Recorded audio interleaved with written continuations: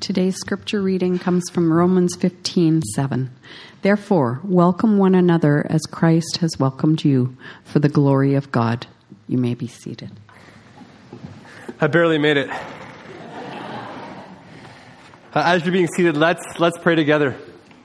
Jesus, we thank you for this morning. We thank you for this morning that we can come, and as we've already sung, come as your children, come into the presence of the Father because we have your righteousness. We have all that you have done for us credited to us. And so, Lord, we ask that you would now by your Spirit speak to us, encourage us, give us ears to hear and eyes to see what you want to do with us as your people this morning. Amen. Well, good morning, Christ City. Good morning. Awesome. That was so good. The first gathering, not so much. Good. My name is Jake. I'm part of the team here. If you don't know me, we're planting a church in East Vancouver in September, and so that's why you might not recognize me. I get to hang out with you guys on occasion. Brett's actually recovering from a surgery on his knee, which was long overdue. So if you can pray for him, I know he would appreciate that. This week marks the beginning of a 5-week series we're doing called We Are Christ City. We are Christ City. And the foundational idea in this series, and this shouldn't be new to you, is that the church is not a building, it's a group of people. The church is not a building, it's a group of people. And as Christ City, as the church, this group of people, we need to learn how to engage culturally, socially, in every realm as the church.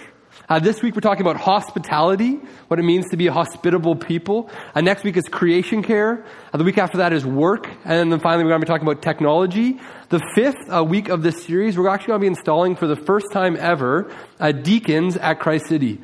And so we're very excited about that. This week though, like I said, our topic is hospitality. Now you might be wondering out of the gate, like what's he going to do? Like a whole sermon on dinner parties?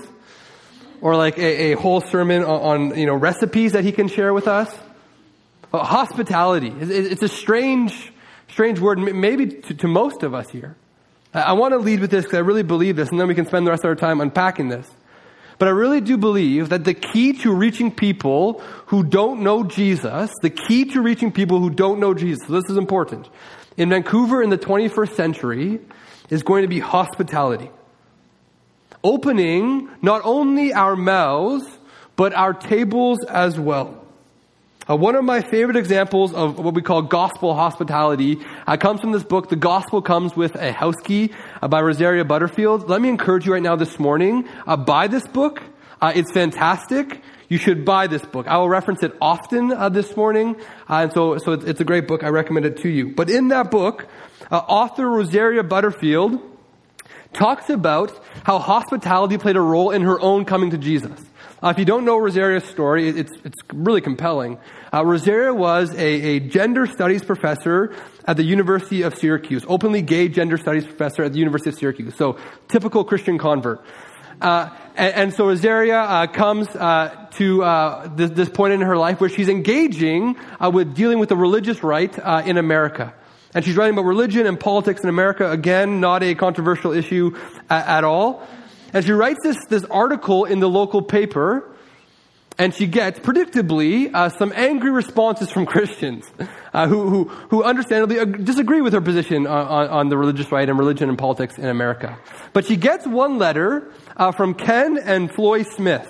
Ken's a Reformed Presbyterian pastor, and all he's doing is inviting Rosaria over to his house for a conversation. We'd love to continue this dialogue further, he says. So for 2 years, Rosaria goes to the house of Ken and Floy Smith. Not like once a week or whenever the formal invitation is made to her. No, like literally whenever she wants. She just shows up and hangs out. At the end of this 2 years, Rosaria becomes a follower of Jesus. Has her life radically changed. Moves to Durham, North Carolina, marries a man there, and together their home is committed to what she calls radically ordinary hospitality. Radically ordinary hospitality. In her book, she defines radically ordinary hospitality like this. Radically ordinary hospitality is using your Christian home in a daily way that seeks to make strangers neighbors and neighbors into the family of God. Using your Christian home in a daily way that seeks to make strangers neighbors and neighbors into the family of God. This is what we're talking about today. See, when we come to the topic of hospitality, even just culturally, immediately we think of a few things. We think perhaps of the hospitality industry, right? When you pay someone a lot of money to bring you food and to be nice to you and to call you like Mr. Lefebvre or something like that and to make your bed for you. Or we think of the hospitality industry. Or we think of somebody who's like, they're hospitable, right? They're a good cook perhaps. They don't put their backpack on the seat beside them in the bus. They're a nice, hospitable kind of person. It's like this throwaway sort of the language. This is what we're talking about when we talk about hospitality. That hospitality seeks to make strangers neighbors and neighbors in the family of God. The word for hospitality in the New Testament is a compound of these two words in the language of the New Testament of love and stranger. Of love and stranger.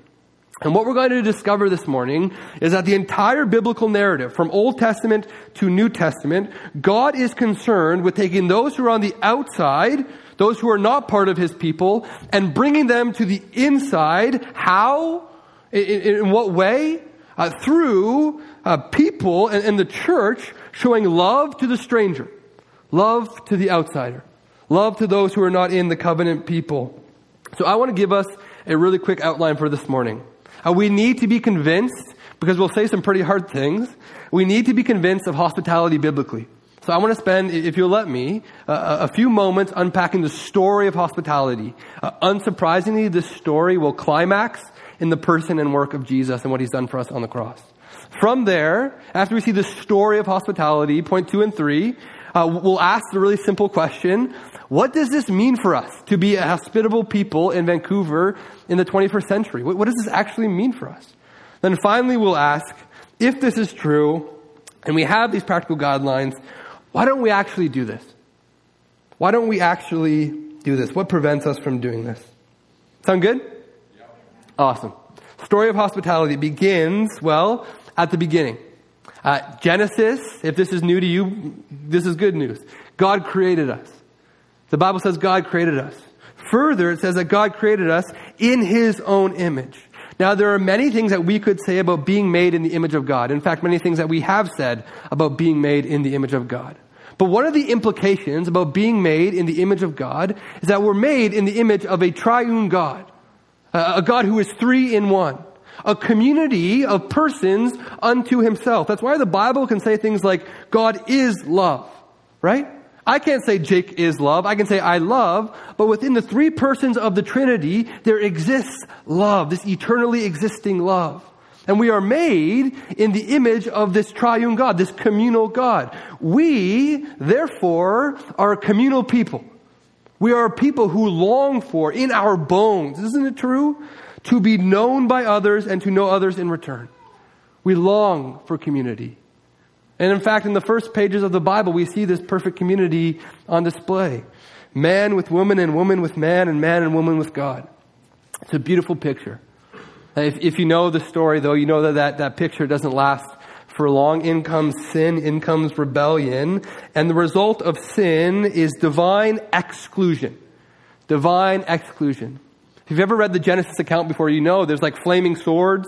Adam and Eve walking east of Eden. It's divine exclusion.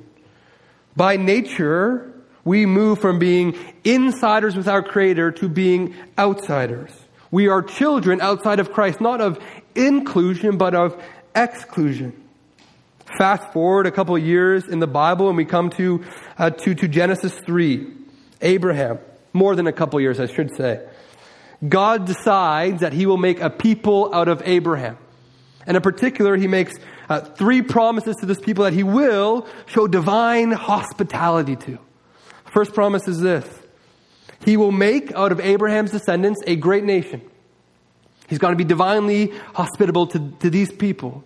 The second blessing, or the promise rather, is that through Abraham's descendants, they will bless all nations. It doesn't just stay in here, but it goes out. They will bless all nations. Thirdly, that God will make Abraham's name great. If we can for a second, I want to zero in on that second promise. That God will bless all nations through Abraham. Now again, blessing is this common sort of vernacular for us today that means getting stuff, right? Or going on vacation, or like winning the lottery. We're #blessed, right? But for Abraham, and for the context of the Bible, blessing here, yes, it includes things like land, and children, and food. It includes that, but the idea of blessing here for Abraham, that he is to bring to the nations, is this sort of trajectory-changing blessing. To take a nation that was previously heading towards destruction and sin and death, and to take them away from that and bring them to life. This is the blessing that Abraham is to bring to all the nations, to all the people. It's a blessing that we could describe as making strangers into neighbors and neighbors into family of God. Again, if you know the story, and I really do encourage you, if you don't know the story, you should read the story. Try as Israel might, try as we might. They fail in their mission to bless all the nations. And there are a lot of things we could say about Israel's failure to bless the nations, but I think there are two things that are very important as we think about hospitality this morning. The first is this. Hospitality begins with us not becoming like the culture, but in understanding the ways that we've been called to be a distinct counterculture. One of the reasons Israel failed to be a blessing to the nations is that over time, they began to look like the nations. They were indistinguishable from the rest of the nations. All over the Old Testament, we find passages like this in 2 Kings 17, speaking of Israel, speaking of these people who are supposed to be a blessing. They despised his statutes and his covenant that he made with their fathers and the warnings that he gave them. Listen, they went after false idols and became false. They followed the nations that were around them, concerning whom the Lord had commanded them that they should not do like them. I think some of us have this idea in our head, and I think it's particularly true of those around my age and my generation, that to reach our neighbors, that to reach people who don't know Jesus, we have to become exactly like people who don't know Jesus. That we need to talk like our neighbors. That we need to watch the same shows as our neighbors. How will I reach them if I don't know how Game of Thrones ended, right? We need to drink the same beer as our neighbors. What God is doing with Abraham and his people, and as we'll see, what God is doing with Jesus and his people, is creating a distinct counterculture who in word and in deed, are bearing witness to a new way of living, a new sort of kingdom, a distinct counterculture. That's the first thing we can learn. The second thing we can learn from Israel's failure is that reflecting on the divine hospitality that you and I have personally received is key. In fact, is the most important thing in showing it to others. If we go again in the story, Israel ends up in Egyptian captivity. And if you haven't read this, spoiler alert, that they're eventually rescued from Egyptian captivity. But they were in captivity as a sojourning stranger people, right? They were oppressed. Yes, the covenant people of God, but they were oppressed. Sojourners and strangers. They're delivered, they're given the 10 commandments, and then they're given what we could call the judgments. How we live out those 10 commandments. How is this nation to live? And interesting to note that as the Lord is instructing them, look at the logic that he employs. He says, you shall not oppress a sojourner. Why? Because that's mean. That's not very nice. You should not oppress a sojourner. Why? Because you, Israel, you, O people of God, you know the heart of a sojourner. For you, not some like abstract people, you were sojourners in the land of Egypt. See, what ends up happening is that Israel begins to treat the surrounding nations the way that they themselves were treated. They begin to act like Egypt towards these other nations. Equally as ruthless, equally as harsh, equally as unforgiving. As you read the Old Testament, there's this constant refrain for God's people to remember what he has done for them. And that's for two reasons. The first is obvious. that they might be moved to worship, that it would impact their vertical relationship as you would. But the second is not so obvious. I don't think we think through this actually, that it would impact also their horizontal relationships with one another. Having been rescued from much, having been freed from Egyptian captivity, not only that, but how you were freed from Egyptian captivity. Will you now? And are you going to continue to oppress the sojourner? Continue to be inhospitable to the stranger? If we continue in the story, we might not have been with Israel as they left Egypt. But we, the Bible tells us, have an Exodus moment of our own. A moment where God welcomed us, the stranger, into his family. And that moment is the climax of the biblical story of hospitality. God's promise to bless the nations through Abraham comes to fruition, is fulfilled in the person and work of Jesus. When Jesus flings wide the gates, invites all nations in. Listen to how the Apostle Paul describes the divine hospitality shown to us. Ephesians 2 verse 8. For by grace you have been saved through faith. And this is not your own doing, it is the gift of God. Now let me skip down to verse 11. Therefore, remember that at one time you Gentiles in the flesh, called the uncircumcision by what is called the circumcision, which is made in the flesh by hands. Now listen to this language of exclusion he uses. Look at verse 12. Remember that you were at that time what? Separated from Christ. Alienated from the commonwealth of Israel. Strangers to the covenants of promise. Having no hope and without God in the world. But now in Christ Jesus, you ones who were what? Far off. Not even close. Far off. Have been brought near by the blood of Christ. For he himself is our peace, who has made us both one and has broken down in his flesh the dividing wall of hostility. Friends, this is the message of the gospel. That Jesus, through his life, death, and resurrection, has made us one people. That's what the end of Galatians was all about. We are one people now, one people in Christ. And if we're going to talk about hospitality this morning, we have to start here. Because otherwise, the practical implications I will lay out for us in the coming moments will become a burden and tiresome and just more religious duty. Radically ordinary hospitality is built on the foundation of the gospel. Begins with the gospel, is fueled by the gospel. If Galatians has taught us anything, is that we don't do away with the gospel. Radically ordinary hospitality is fueled and built on the foundation of the gospel. And that's precisely the point in Romans 15, right? Therefore, Paul writes, welcome one another. Why? Again, because it's nice. As Christ has welcomed you, to what end? To the glory of God. If there's even a bigger picture of hospitality, it's that it gives glory to God. I think we can agree this morning, we want to give God like the most glory we can.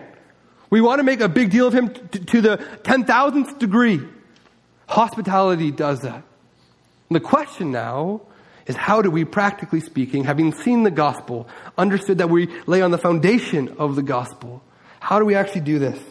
What does it mean to be hospitable in Vancouver in the 21st century? I want to give us the where, the who, and the what of hospitality. First, where is hospitality to take place? This might sound really obvious to you, but let me make this explicit.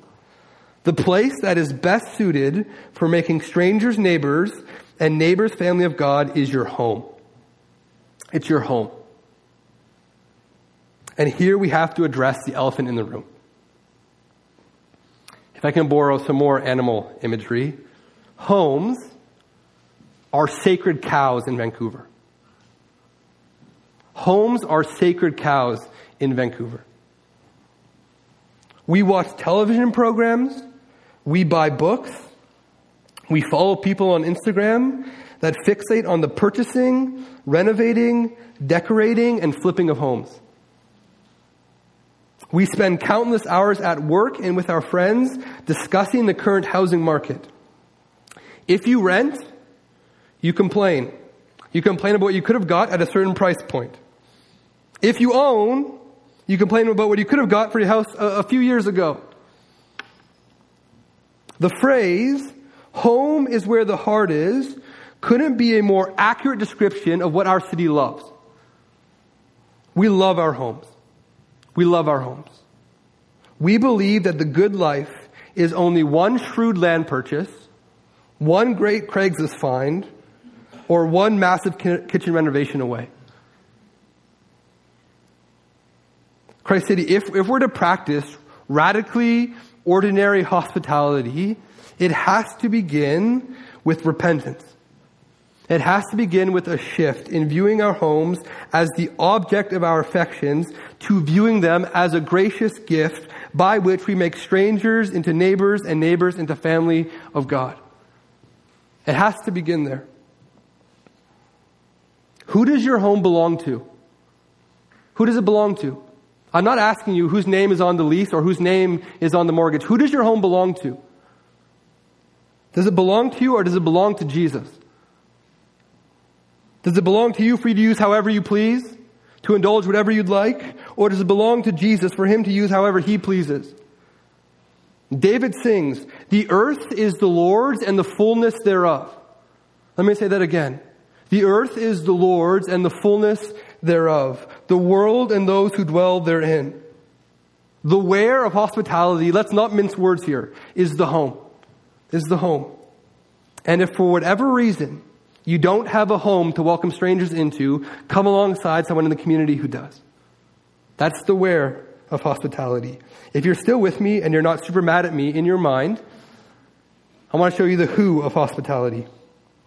What might surprise some of us, and was surprising to me at least, is that the biblical picture of hospitality is equally concerned with us being hospitable to those inside the church and outside the church. There's a command to do both of those things. We know this because we just read in our Galatians series, right? So then, as we have opportunity, which again is today, today's the opportunity, let us do good to everyone. Everyone means everyone. And especially to those who are of the household of faith. The context of Romans 15, a passage that we've read twice now, is Christians to Christians. Just before that in Romans, Paul says, contribute to the needs of saints and seek to show hospitality. That's in the church. Peter says more or less the same thing. Show hospitality to one another without grumbling. Hospitality begins with the family of God. Listen again to the testimony of Rosaria. She writes, Kent and I, that's her husband, practice daily hospitality as a way of life because we must. We must. We remember what it was like to be lonely. We remember that odd contradiction to be told on the Lord's Day. She's a Reformed Presbyterian, so she calls it the Lord's Day, which if you want to adopt, I'd be fine with that. To be told on the Lord's Day that you are part of the family of God, but then to limp along throughout the rest of the long week like an orphan begging bread. Don't mishear me. I think community groups are great. I love community groups. In fact, we just had a community group training time. But if community groups and the hour and a half or 2 hours that we open our homes each week, if this is the extent to which we are hospitable to one another, if we think that that is sufficient to answer the loneliness problem, a problem that very much exists within the church, within the people of God, then we have deceived ourselves. Now, hospitality begins with the family of God, but it certainly, of course, extends to the stranger. In Luke 10, we find this famous parable, the parable of the Good Samaritan. A teacher of the law, an expert in the law, asked Jesus, who is my neighbor? In other words, who can I get away with not loving? Like who are the people I can kind of write off? And Jesus begins to tell a parable of a man who goes from Jerusalem to Jericho. Jerusalem down all the way to Jericho, an arduous journey, a dangerous journey. And on that journey, the man is mugged and ambushed and left for dead. Along come two people of his own ethnicity, people of his own religion, and they ignore him. For whatever reason, they ignore him. In comes the Samaritan. You know this if you did any Sunday school at all. What does the Samaritan do? Helps them. The enemy, the Samaritan, helps them. The simple point of the parable, and we must not obscure the beautiful, simple truth that Jesus is trying to teach us, is that the designation of neighbor The designation of neighbor, those that we are to be hospitable to, the designation of neighbor knows no ethnic, religious, or socioeconomic barriers. Now we need to do a hard look in the mirror here. Can we honestly say that this is true of our table? That our table is socioeconomically, ethnically, religiously diverse. I know that I cannot say that of mine. Some of you know we moved into the Hastings Sunrise neighborhood a few months ago because we're planting a church there. We had friends who bought a house for the express purpose of letting us live there so that we could reach that neighborhood. Unbelievable. We're going to this house and we're doing some renovations kind of stuff. And we're driving up, and the house, on the back alleyway of the house, there's a low-income housing building. And the men from that building and some men from my street, they gather together in that back alleyway, and God bless them, they like to party. And they set up chairs back there, and they're drinking their beer, and they're smoking their cigarettes. And I remember I'm driving in with my minivan with like my wife and my 3 kids in the back, and I'm like, oh no, like white-knuckling my steering wheel. What have we got into here? And to my shame, my first thought, seeing those guys out there, seeing those guys out there, was, how fast can I build a fence? As a follower of Jesus, that is to be repented of. I remember a few days later, I talked to Ryan. I said, Ryan, you know those guys in the back? Like, what's the deal with the guys in the back? And Ryan, my friend who bought the house, begins naming those guys. He knows all of them. He knows all their story. He's a friend of theirs. They've been in the house. They've been at the table. The who of hospitality is all people. It's people inside the church and people outside the church. It's people like you, and it's people very much unlike you. That's the who of hospitality. Finally, the what of hospitality. What does hospitality actually look like? Some of you, up until this point, are quite conflicted because you agree that the biblical narrative seems to be arguing this, that the Bible seems to be teaching something called hospitality. More than that, you want to do it. Seems like a good idea. You're just looking at your calendar on your phone right now and you're wondering, when am I going to have time to do this? If I have a whole day to prep, I have to do all these things. When am I going to have time to do this? Here I want us to see what hospitality is not. And this is a very, very helpful distinction. Hospitality is not hosting. Hospitality is not hosting. Hospitality is not entertaining. Author and Bible teacher Jen Wilkin, she wrote an amazing article a few years ago about this difference between hospitality and entertaining. And she said this: entertaining is always thinking about the next course. Hospitality burns the rolls because it was listening to a story. Entertaining obsesses over what went wrong. Hospitality savors what was shared. Entertaining, exhausted, says, it was nothing, really. Hospitality thinks it was nothing, really. Entertaining seeks to impress. Hospitality seeks to bless. And not to miss an opportunity to quote Rosaria again. She says, entertainment is about impressing people and keeping them at arm's length. Hospitality is about opening up your heart and your home, just as you are, and being willing to invite Jesus into the conversation, not to stop the conversation, but to deepen it. Don't miss the role of the gospel in all of this. Hospitality says, look at me. Look at what I've done. Hosting says, look at me. Look at what I've done. Entertaining says, look at me. Look at the spread I prepared for you. Hospitality says, look at Jesus. And he even accepts a person like me. And my laundry's on the couch. And toys are everywhere. And I'm pretty sure that's a dirty diaper over there. Confident in the gospel, we can invite people into our homes, in our lives, knowing that all the approval, all the good job that we ever could need has come in the person and work of Jesus Christ. Again, it has to start by the gospel, but it is fueled, it is continued by the gospel as well too.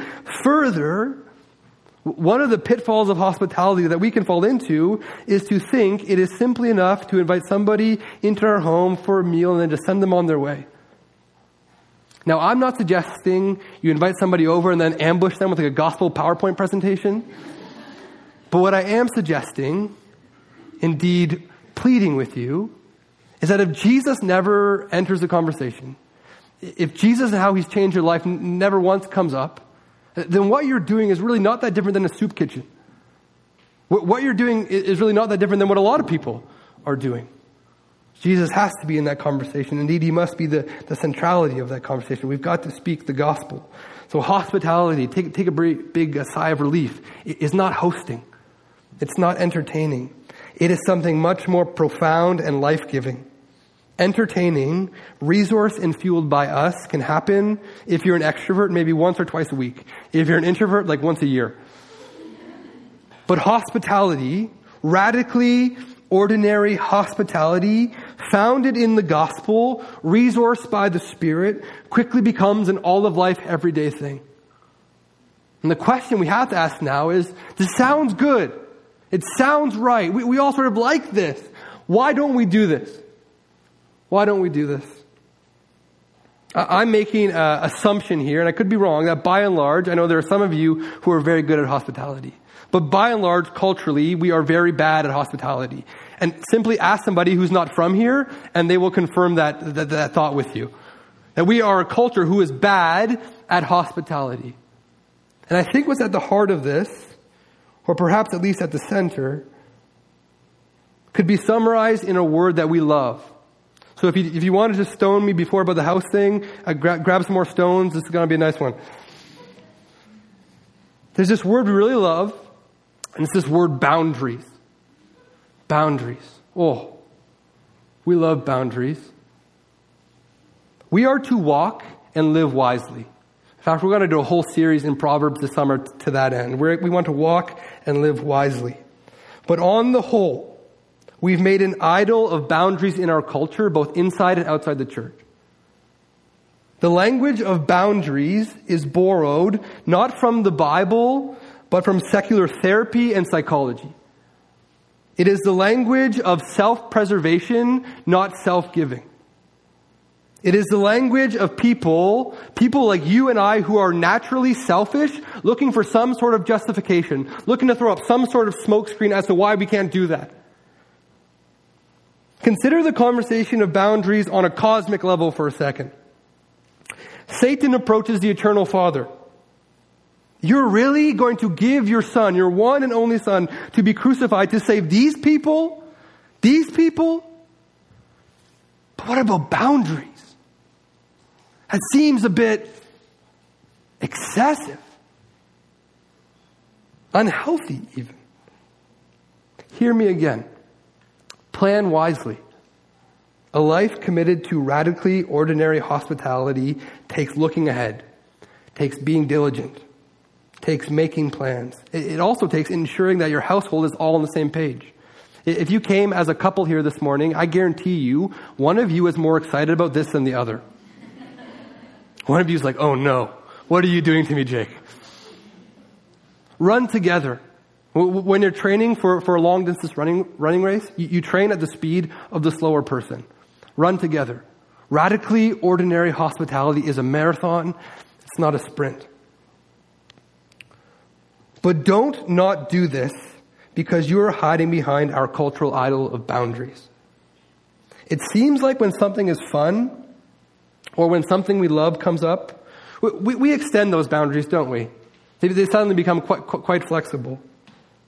Boundaries has become a wise-sounding way of getting out of things that we don't want to do, of getting out of things that Jesus commands us to do.